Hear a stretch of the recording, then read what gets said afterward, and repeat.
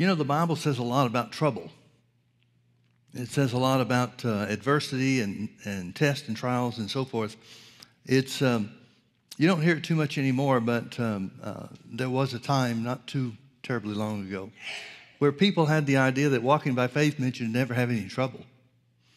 Well, folks, I'm sure everybody's situation can't be judged or measured by my experience, but most of the trouble that I've run into has been since I started walking in faith. The Bible talks about the good fight of faith.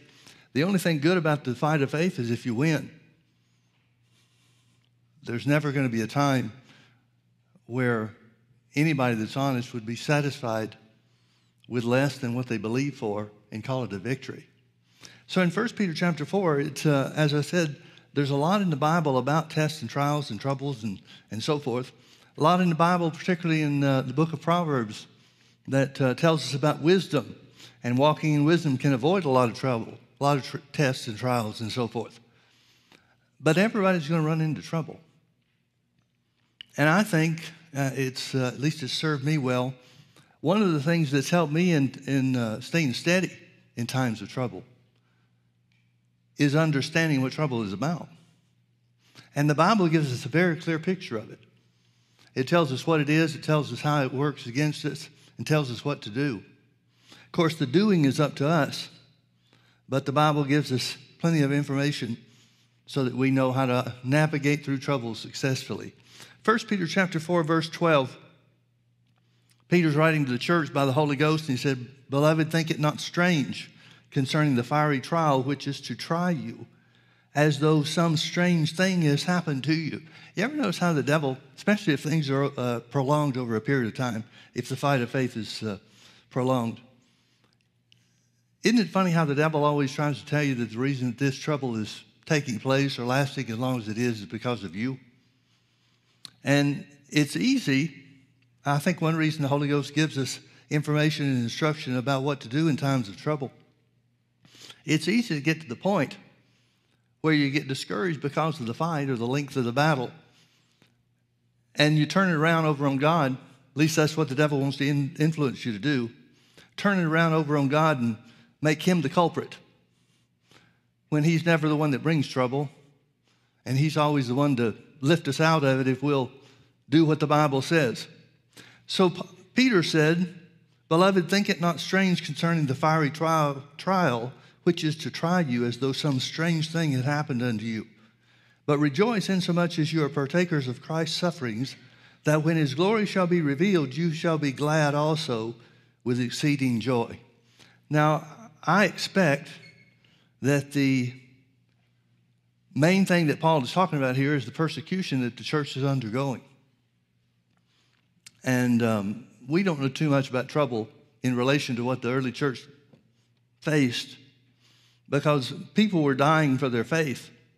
They were being put to death, given a chance to recount and deny Jesus. But there are very few times, very few historical examples that we have of people turning away from God so that they wouldn't be killed.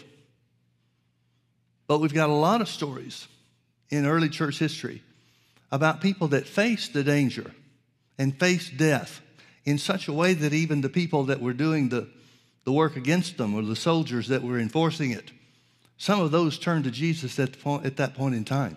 There's a story about one guy. I say a story. As I said, it's historical evidence. It's proven to be true by several sources. There was one guy that was so willing to accept death as a badge of honor that when he was martyred, the soldier that was there and bound together with him to keep him in place and that type of stuff, he knelt down, confessed Jesus, and told them to go ahead and cut his head off too, and they did. Our biggest trouble is money and health and some of that kind of stuff. But trouble is the same, certainly not in the same measure. But God wanted us to know what to do and how to overcome trouble and how to stand against the devil whether it's to receive help financially from the Father, or to receive the healing power of God that Jesus died and paid for, or even to face death. Look with me over to James chapter 1. We all know the things that James talked about concerning trouble. And he starts off right out of the gate. After he says hello to everybody, James 1 verse 2 said, "My brethren, count it all joy when you fall into diverse temptations." This word temptation means test, trial, or affliction. "Knowing this, that the trying of your faith worketh patience. But let patience have her perfect work, that you may be perfect and entire, wanting or lacking nothing. If any of you lack wisdom, let him ask of God, that giveth to all men liberally, and upbraideth not, and it shall be given him. But let him ask in faith, nothing wavering, for he that wavereth is like a wave of the sea, driven with the wind and tossed. For let not that man think that he shall receive anything of the Lord, the man that wavers. A double-minded man is unstable in all of his ways." Now here where the Bible talks about asking for wisdom, he's got to be talking about, because of the context, because of the way he attached these things together in his letter, he's got to be talking about wisdom to know what to do in the middle of the trouble. He can't be talking about just general wisdom that belongs to us through the teaching of the Word and so forth. Thank God for that. But when he talks about asking for wisdom and asking in faith, expecting to receive, he's got to be talking about finding out supernaturally what direction we should take or what things we should do when we're in the middle of the trouble. Now let's get down a few verses in chapter 1. And let's pick up in verse 12. He said, "Blessed is the man that endureth temptation." Here's the test, trials, and afflictions he was talking about earlier. "For when he is tried, he shall receive the crown of life, which the Lord has promised to them that love it." Now notice verse 13. "Let no man say when he is tempted, I am tempted of God. For God cannot be tempted with evil, neither tempteth he any man." Folks, if this wasn't an issue, as I said, a lot of times when we're standing in faith, many people are influenced or discouraged or whatever the case might be, and they give up and start feeling sorry for themselves because God's not coming through and honoring his word and doing what he said he would do to deliver and so forth. That must have been prevalent in their day too. That can't just be a new action or reaction, really, of the modern day church. He wouldn't have addressed this if it wasn't an issue. And notice what he talks about. He talks about, after telling us how to stand, count it all joy, ask for wisdom if you need it, to know what to do in the middle of the trouble, but to be steady, to be steadfast. Then he starts talking about God's not the one doing the problem, causing the problem. He's not the one bringing trouble against us. Here in verse 13, he said, "Let no man say when I'm tempted." This word tempted is the root word for temptation earlier in the chapter. It means the same thing, test, trial, and affliction. "Let no man say when he's tempted, I am tempted of God, for God cannot be tempted." This word tempted is a different word. It means untemptable. It's talking about the character of God being so strong and so steady that there's no such thing as temptation for God. Now, Jesus was tempted of the devil when he was here on the earth for that short period of time, but that was according to the flesh. So here it's saying God is untemptable. He's literally telling us God doesn't have temptation. He doesn't have anything to do with temptation. And he's not behind the temptation, the test, trial, or afflictions that we're in the middle of. "Let no man say when he's tempted, I'm tempted of God, for God cannot be tempted with evil, neither tempteth he any man." Notice he's talking about temptation regarding evil. God cannot be tempted with evil, neither tempts he any man. In other words, God doesn't bring trouble on you. The Bible talks about tests, trials, and afflictions as being evil. Well, why would they be evil? Because they're not of God. Tests, trials, and afflictions are always the result of our mishandling situations in life, or they're just simply an attack of the devil. I guess really under both scenarios, they're attacks of the devil, but sometimes we open the door to him through a lack of wisdom or failure to stand up according to the word and act on it. But here where it says God cannot be tempted with evil, neither tempts he any man. Neither tempts he any man. neither tempts he any man. There are some times in the Bible, you remember, for example, when Abraham, at 100 years old, had his son Isaac. And then fast forward to when Isaac grows to be about 16, 17 years old. We don't know exactly, but the Bible uses the word for Isaac as beginning to get whiskers. So it must be middle to late teens when God speaks to Abraham and tells him to offer Isaac as a sacrifice. He never told him to kill him. He said offer him as a sacrifice, and that's exactly what Abraham did. Abraham gathered everything, put Isaac on the altar, raised the knife, went so far as to raise the knife, fully intending to do what he believed God told him to do, and the angel stopped him. So he offered Isaac as a sacrifice. Isaac wasn't the sacrifice, but Abraham did what God told him to do. And the Bible uses the word temptation. God tempted Abraham. Folks, everything about the word is a test. Everything about the word is a test, because the Bible says don't be just a hearer of the word, but be a doer of the word. So every scripture you and I hear, every one we read, every one that we claim as a promise, there's a test behind that. It's a test to see what you're really going to do. Because remember, the Bible says the doer of the word is blessed in his deed. It doesn't say the hearer is blessed. There's no blessing attached to hearing unless you take the next step to do the word.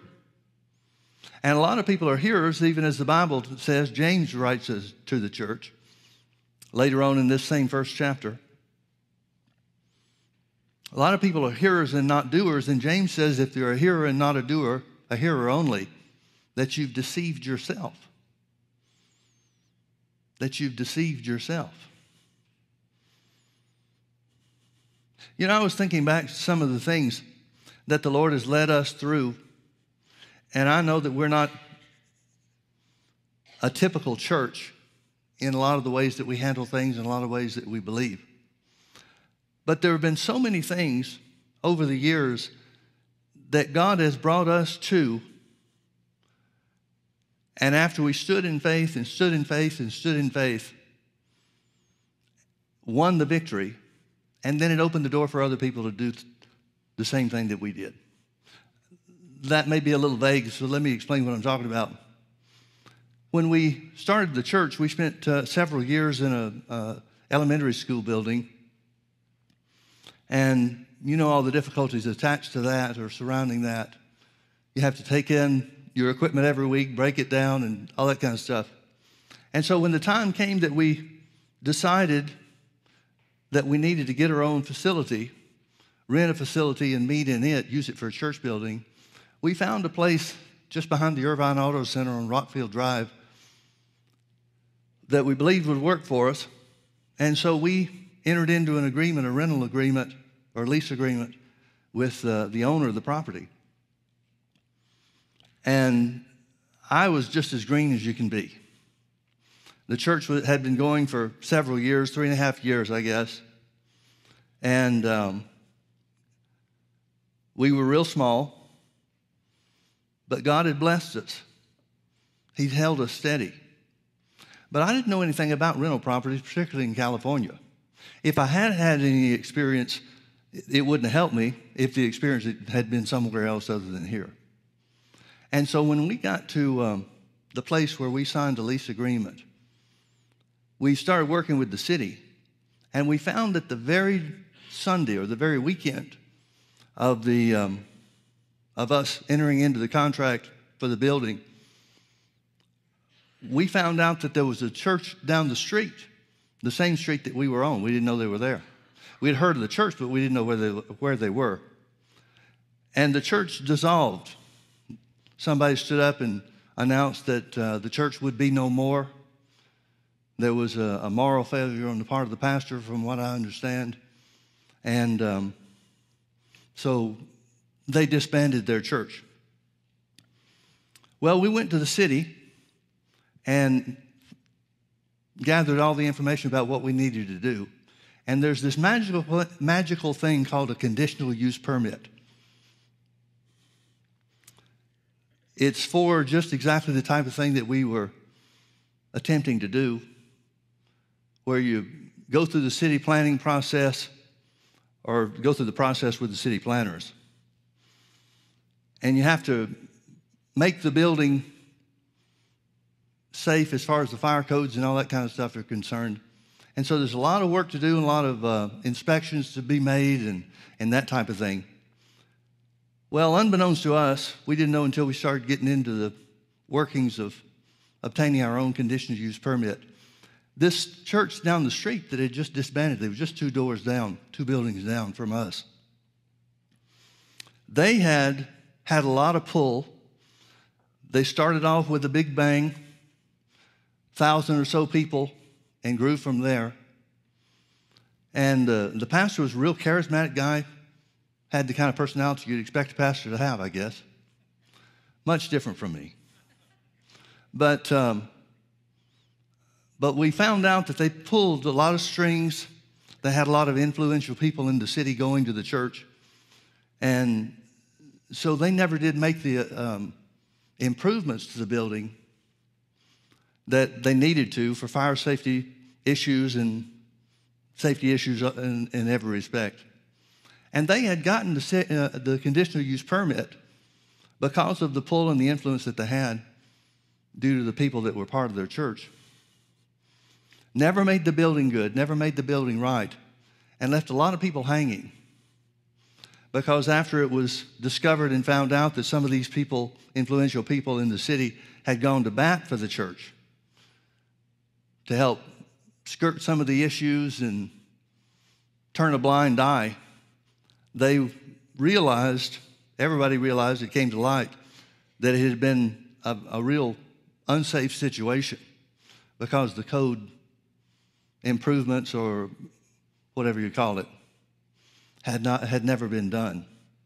Well, people in the city, certain city offices had lost their job over this when it became public. And so here we are, just the day after, the Monday after this thing comes to light, hits the newspapers and everybody knows about what's going on and everybody finds out. We walk into the city planning office, City of Irvine, and say, we want to get a conditional use permit. We're a church and we want to get a conditional use permit. And everybody stopped. Everybody in the office. And there was a counter there and probably 20 people at different desks and so forth in an open area behind the counter. And everybody stopped and wheeled their head around and looked. Because here we are, right on the heels of a huge fiasco that cost people their jobs because of the position they took with the church and the influence they exercised. And here we are, little church, nobody knows us, and we want this conditional use permit. Well, some of the talk that had gone on, we came to understand later. Some of the talk that morning around the water cooler, so to speak, was that there would never be a City of Irvine conditional use permit ever granted again for churches. That was the only way that everybody could separate themselves and stay on the right side as they thought. And here we are. And we met a lot of resistance. They told us they gave us the packet for the conditional use permit. But the guy that gave me the packets explained to me a little bit about what had happened with the other church. And he said, listen, you need to be aware of something. You're never going to get a conditional use permit from the City of Irvine. We have to give you the packet. We have to let you go through the process. We have to do all the things that normally would be done. It was normally a 3 to 6 month process. But he said, if you do everything right, we're not going to give you a permit. Well, we've just signed a lease on the building. So he's telling me I can't use what I'm contractually obligated to pay for. Well, I thought I'd destroyed my own church. I walked out and went and got in the car thinking, what in the world have I done? How stupid can you be? Well, when you're really stupid, you don't know you're stupid.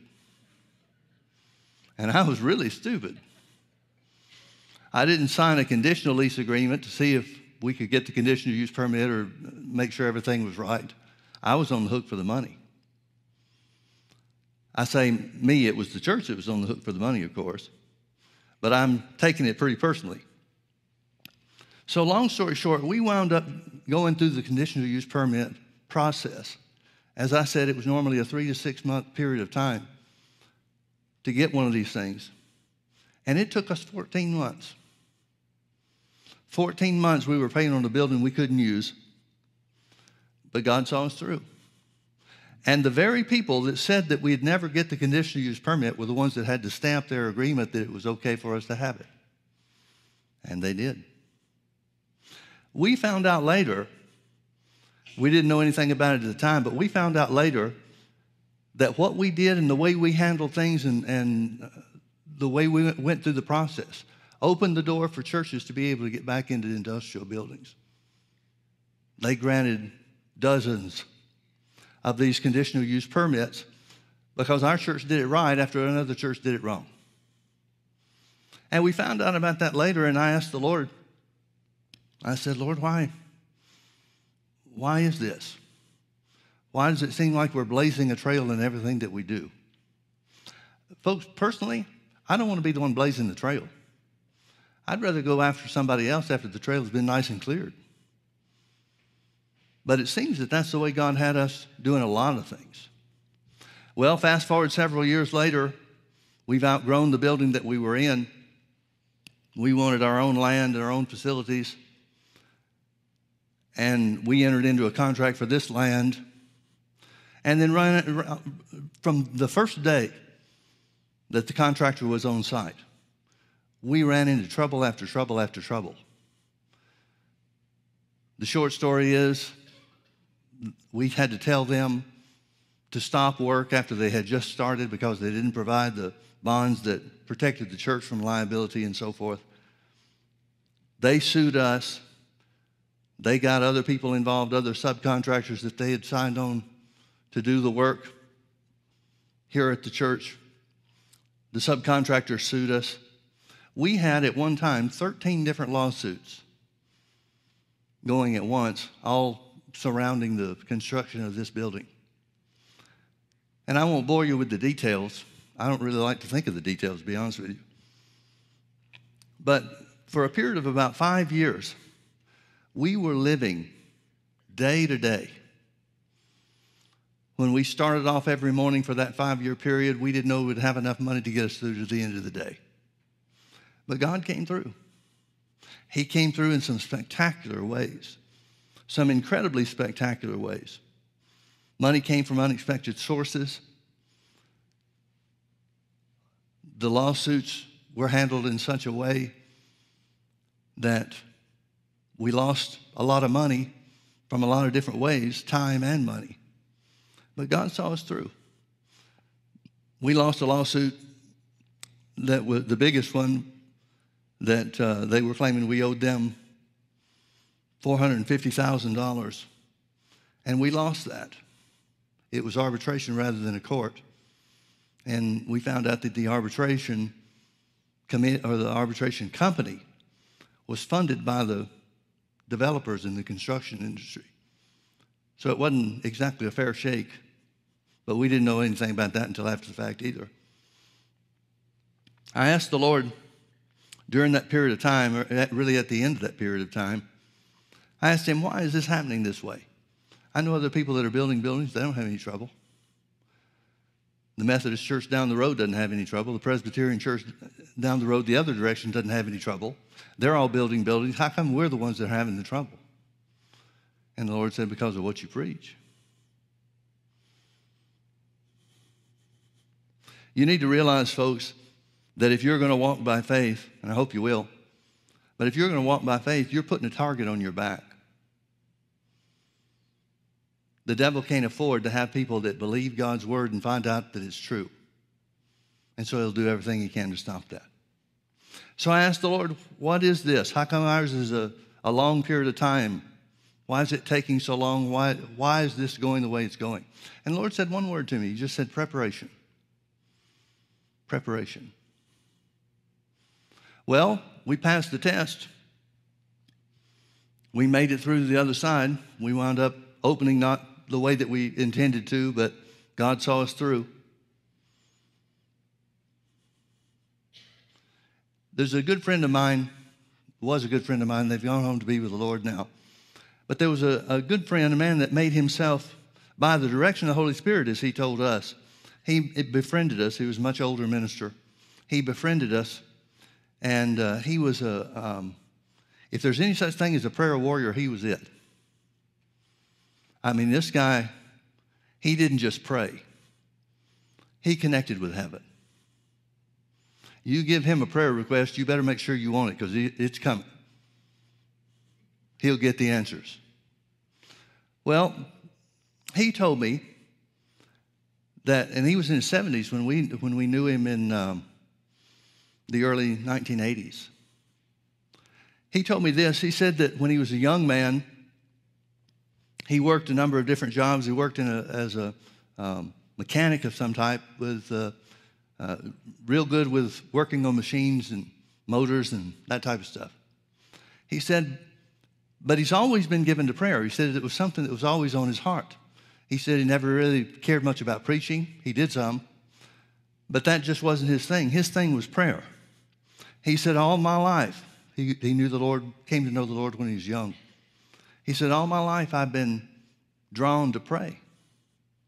He said, I'd be on the job working on a motor, and a spirit of prayer would come on me, and if I didn't just absolutely turn away from it, he said it would consume what I was doing. And here I spent 3 or 4 hours today on my knees in the back closet praying. And the Lord spoke to him and he said, you're going to have to quit your job if you're going to be able to give yourself to the prayer that I have planned for you. Well, he did. But where's his money going to come from now? How's he going to live?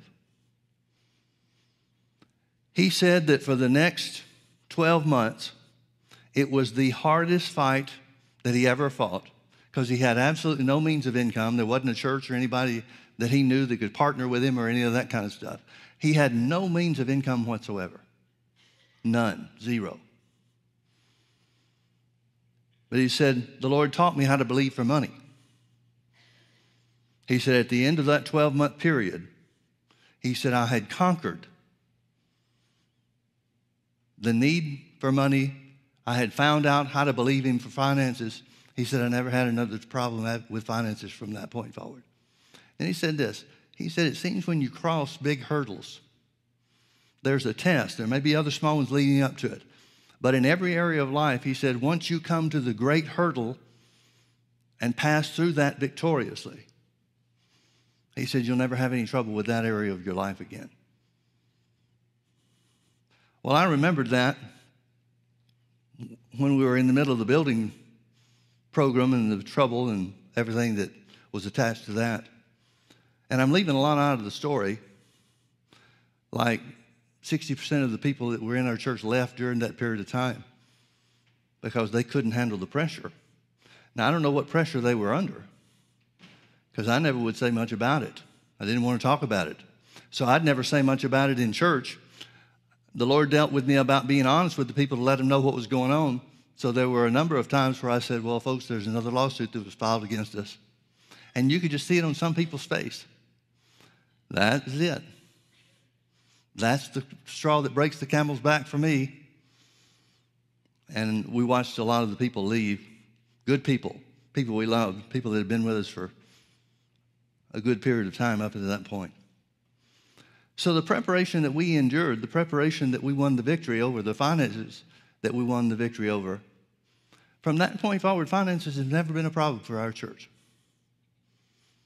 We crossed that hurdle. So when the Lord told me it was preparation, I had already known about what Brother Halverson had told me that I just related to you. So I understood that the preparation wasn't a matter of money. See, folks, if you believe God for a victory in finances and really have to dig in and take hold of what the Word says, when you win that victory, you already have the experience that you need if the need just happens to be many more zeros. The amounts don't matter. It's learning God's faithfulness in every area. So when he told me about preparation, when he said this was all about preparation, I knew he wasn't talking about financial trouble or financial issues. But I asked him what preparation was coming, and he didn't tell me. I'm glad he didn't. Because I found it some 7 years ago with this thing that's attached itself to my body. Now, there's a lot of things about the experience that I've gained believing God for healing from what the doctors say is incurable. I've learned a lot about that. I've learned a lot about the faithfulness of God. I've learned a lot about the development of patience. And I got to the point, Brother Hagin used to say this. Well, I've never heard him say it publicly, but he said it privately. He told me one time we were talking about something in a situation that had happened to somebody else. And he told me, he said, I don't get these people that have to stand in faith for the healing for year after year after year. He said, I don't think that's real faith. It doesn't take God long to bring his healing power to you. Well, that was a big comfort to me when I started facing this thing for myself. And there were, more aspects to this than I want to take time to share. But I finally came to the place where, having done all to stand, I've been standing for year after year after year, and I've seen a lot of things changed. I lost my strength, every bit of my strength. It was all I could do just to get through a service. The most I could do was speak in a whisper for a while. I know it caused a lot of trouble for the sound guys because they'd have to push the microphone up as far as they could and still didn't get much of a signal from it, because that's one thing that Parkinson's does. It tries to steal your voice. Anybody that I've ever heard of that's in the public arena, and I'm talking about celebrities or singers or things like that, they've all had to retire because it takes away their voice. I mean, if you can get back past some of the other symptoms, you still got the situation where you don't have a voice. In my experience, in my case, I had to learn how to breathe. I know that sounds silly because breathing comes naturally to us. It's an involuntary response. But there was no way, starting off, I didn't know the way to talk or to say what I wanted to say, because I had to focus so much of my attention on taking a breath. And I understand why people in the public arena have to retire and give up what they were doing, because it just absolutely steals everything you've got in the way of strength to speak or sing or whatever. Of course, it hadn't affected my singing voice. That's still as good as ever.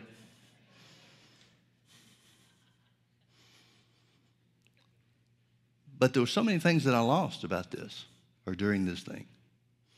And I know that I don't get a pass. It doesn't matter that I'm preaching healing. I don't get a pass. I've got to act on it and do the same thing I'm teaching other people to do. It doesn't matter that I'm on TV teaching healing. I've got to do what the Bible says for me, just like you do for you.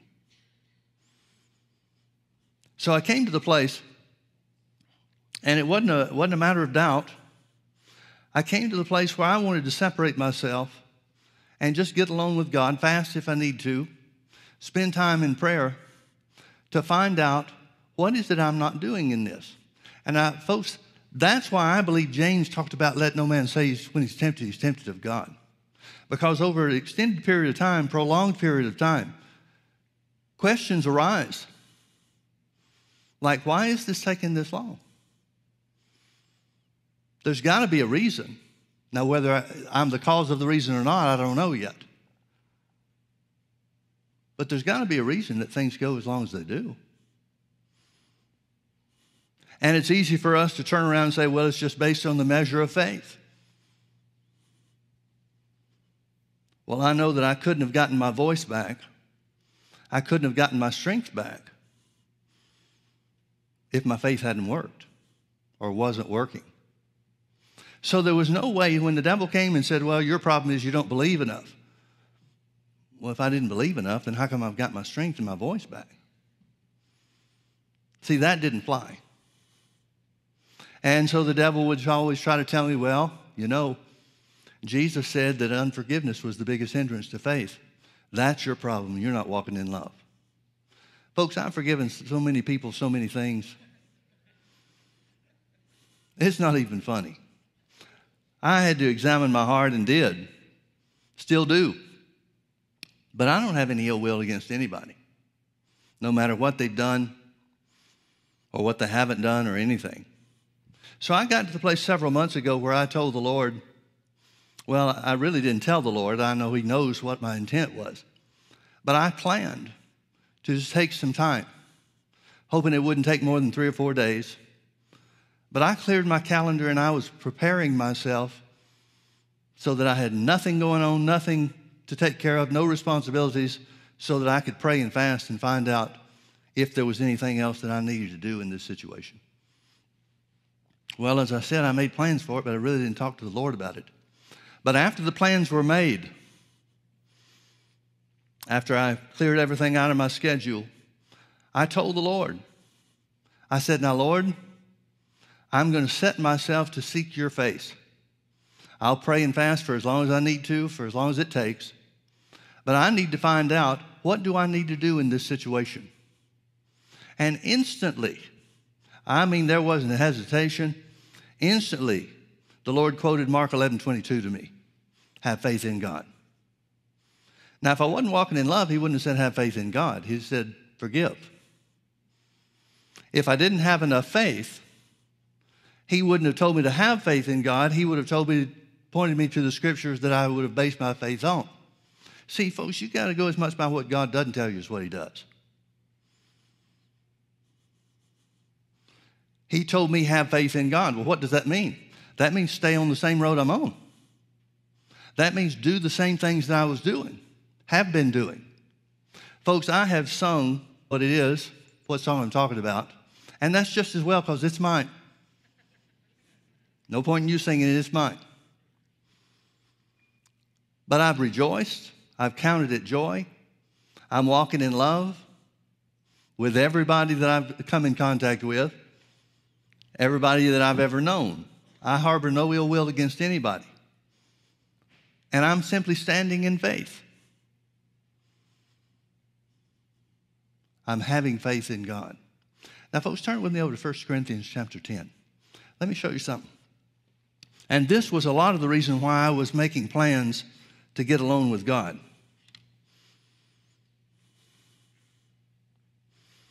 1 Corinthians chapter 10 talks about the children of Israel in the wilderness where they murmured and serpents came in. Other times when they murmured against Moses. Verse 11 talks about how these things were done for examples to us.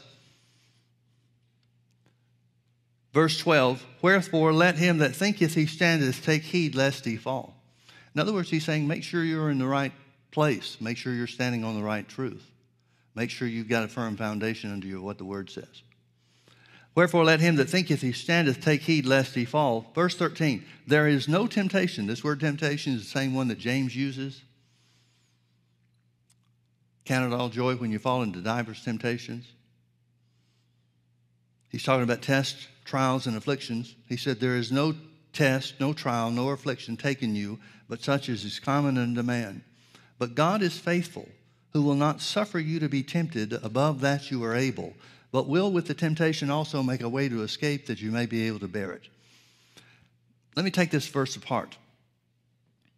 There's only two possibilities for what this verse means. One, which I think is the idea that most people have as far as God and the devil are concerned. The first possibility is that everybody has different measures of ability to stand. One person may be stronger in another person, stronger in faith or stronger in their determination of their will or whatever. And if that's the case, if that's what this means, then that means God has got the devil on a leash. And he dictates, he, God the Father, dictates how much he's going to let Satan on a leash chew you up. If that's what this verse means, then it means that God's deciding on the part of, well, on his part toward us, that some people he'll let the devil chew at their ankle but not let him swallow the foot. Now, is that the way it works? Folks, God and the devil are not working together under any sense of anything in any way whatsoever. Well, then how is it that God is able, or God makes a way for you to be able to bear it? This very simply means there is no trouble, no test, no problem that the devil brings, because it's common to all men. We're all tempted with the same things. So he's saying that there is no situation that you don't have the means, the ability, the wherewithal to overcome every attack of the devil, no matter how severe it seems. It's saying that the Word of God, the power of the Word of God, remember Paul said, I'm not ashamed of the gospel of Christ, for it, talking about the Word of God, it is the power of God to save, deliver, to heal, to make safe, and to make sound. It's the power of God unto salvation. That word salvation means a lot more than forgiveness of sins. It means everything that Jesus purchased for us. So if the Word of God is all powerful, the only thing that can stop it is unbelief. And the name of Jesus is given to us, then this scripture has to be telling us that the name and the Word of God, the power that's in both of those, the combination and the exercise of both of those, is sufficient to overcome any attack of the devil under any circumstances. Now, if that's what it means, we need to read it again. And it has to be. These are the only two possibilities. Well, I know God well enough to know he and the devil are not working together. So he says, there is no temptation, test, trial, or affliction taken you, but as such as is common to man. The devil wants to make you think that yours is a special case. It's not. It never is. No temptation taken you, but such as is common to man. But God is faithful. Thank God he is. Who will not suffer or allow you to be tempted above that which you are able. Well, if we're able to overcome anything, what is it that he's holding back? There's nothing. Whatever the attack of the enemy, whatever your place of spiritual growth and development is, you've got the Word of God in the name of Jesus, and it's always, always, always stronger than anything the devil can do. The point is, you've got the ability to overcome the devil's worst work poured out all at once on top of you. There's nothing the devil can do that's stronger than what you already have. You remember Jesus talked about John the Baptist. He said that John the Baptist was the greatest prophet of the old covenant. That must be, since he didn't perform any miracles like Elijah and Elisha and some of those other guys did, it must be that he's talking about John being the greatest of the Old Testament prophets because of the message that he had, proclaiming the Messiah is coming right after me. If not that, then I don't know what he would be greatest by. I don't know what measure he would be greatest by. But do you remember what else Jesus said? He said, there is not a greater prophet than John the Baptist, yet he that is the least in the kingdom of God is greater. He that is the least. Now, the devil always wants to tell you and me that we're the least. And even if we are, we've got more than enough to conquer him. So there's no temptation taken you, but such is common unto man. But God is faithful, who will not suffer you or allow you to be tempted above that which you're able. There's a limit, therefore, not on your belief or your strength. The limit is on the devil's power. Now, that's not limited because God's limited it. The Bible just tells us what a phony and a liar he is. God is faithful, who will not suffer you to be tempted above that which you are able. Notice the next phrase, but will with the temptation, in the middle of the test, in the middle of the trial, in the middle of the adversity, will with the temptation also make a way to escape, that you may be able to bear it. A way to escape. That means in every situation, every trouble, every attack, everything that the devil has that he brings against you, there's a way out. There's a way out. Now, the way may not be the same in every case or against everything.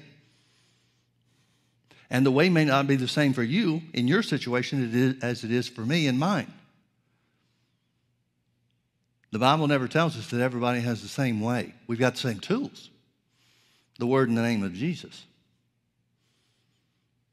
But I learned, even with some of the preparation and some of the struggles that we had as a church earlier on, I learned to look for the way of escape.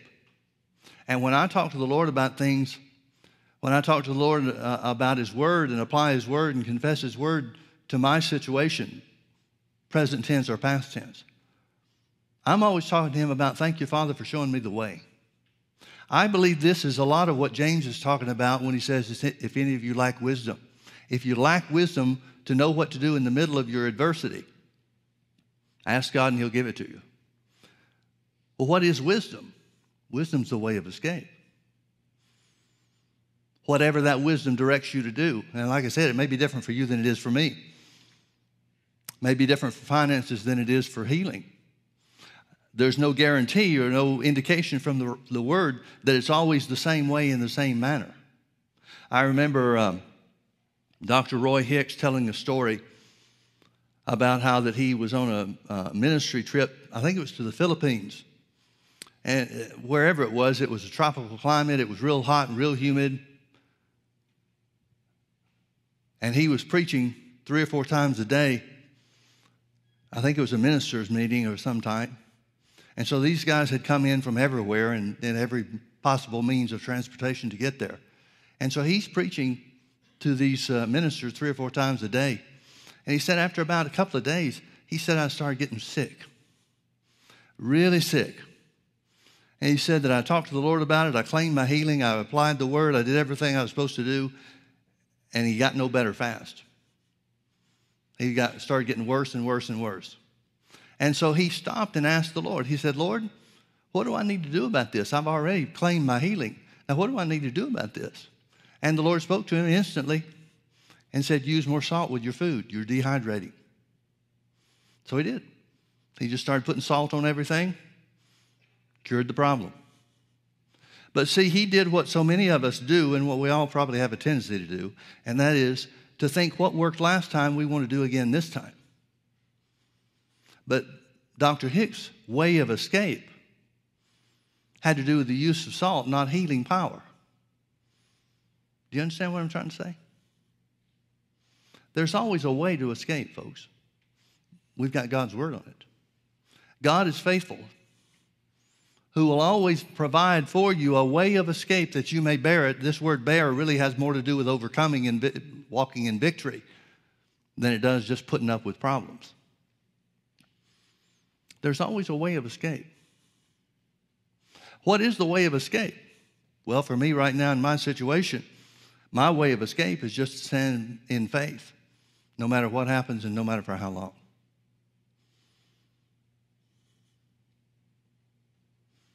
Man, I sure wish things worked quicker. Don't you?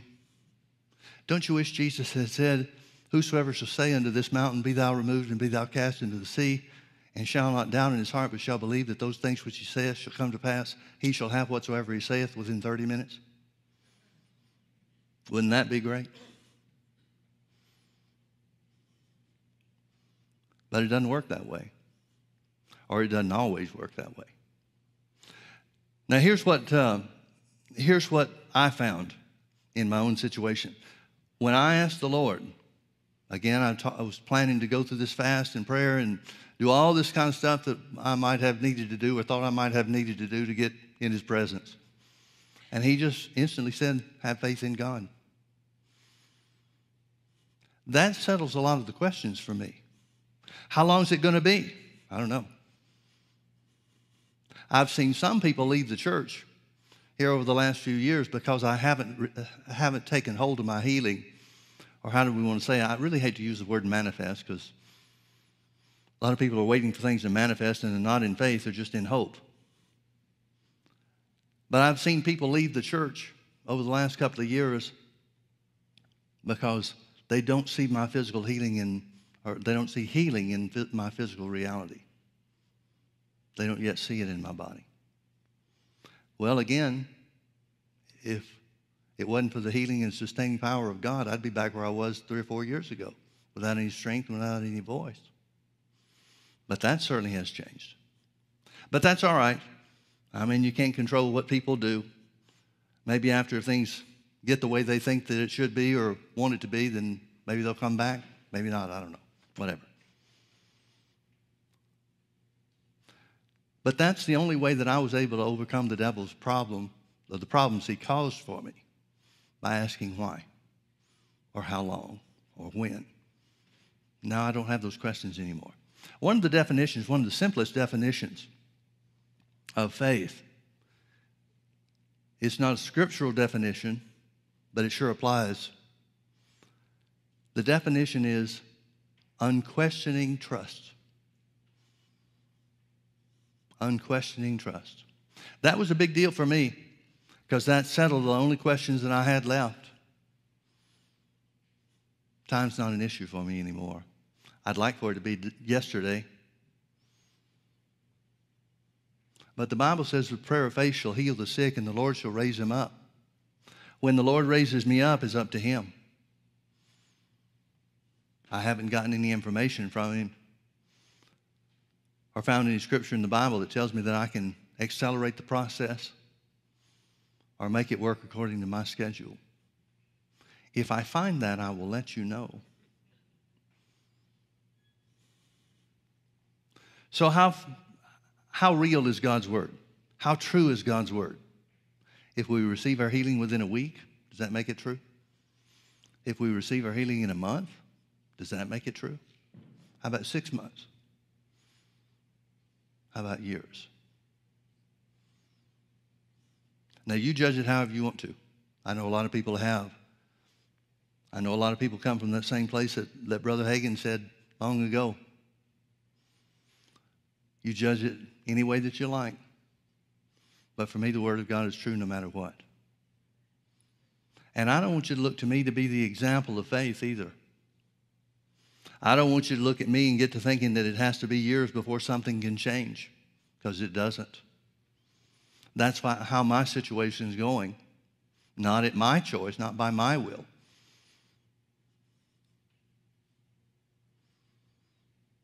All I know is the Word is true. So what do we do? What do we say to these things? No matter what trouble comes my way, I believe God. No matter what symptoms may appear, I believe God. No matter what finances may or may not show up, I believe God. And if that's not the place that God wants us, what is? No matter what, I believe God. Let's pray. Father, we love you. We thank you so much for your word. We thank you that you're good. Lord, we remind ourselves of the victories that we've experienced because of your faithfulness to honor your word. We use those experiences and that memory, or those memories, to encourage us. Just as you were faithful in times past, you're faithful now. But Father, we thank you that through the knowledge of your word, we are strong in you. We thank you even for what Jesus said, to learn of him and take his yoke upon us. For his yoke is easy and his burden is light. We trust you, Father, no matter what the diagnosis, no matter the circumstance, no matter what it looks around us. We believe you. Heaven and earth shall pass away, but your word will never fail.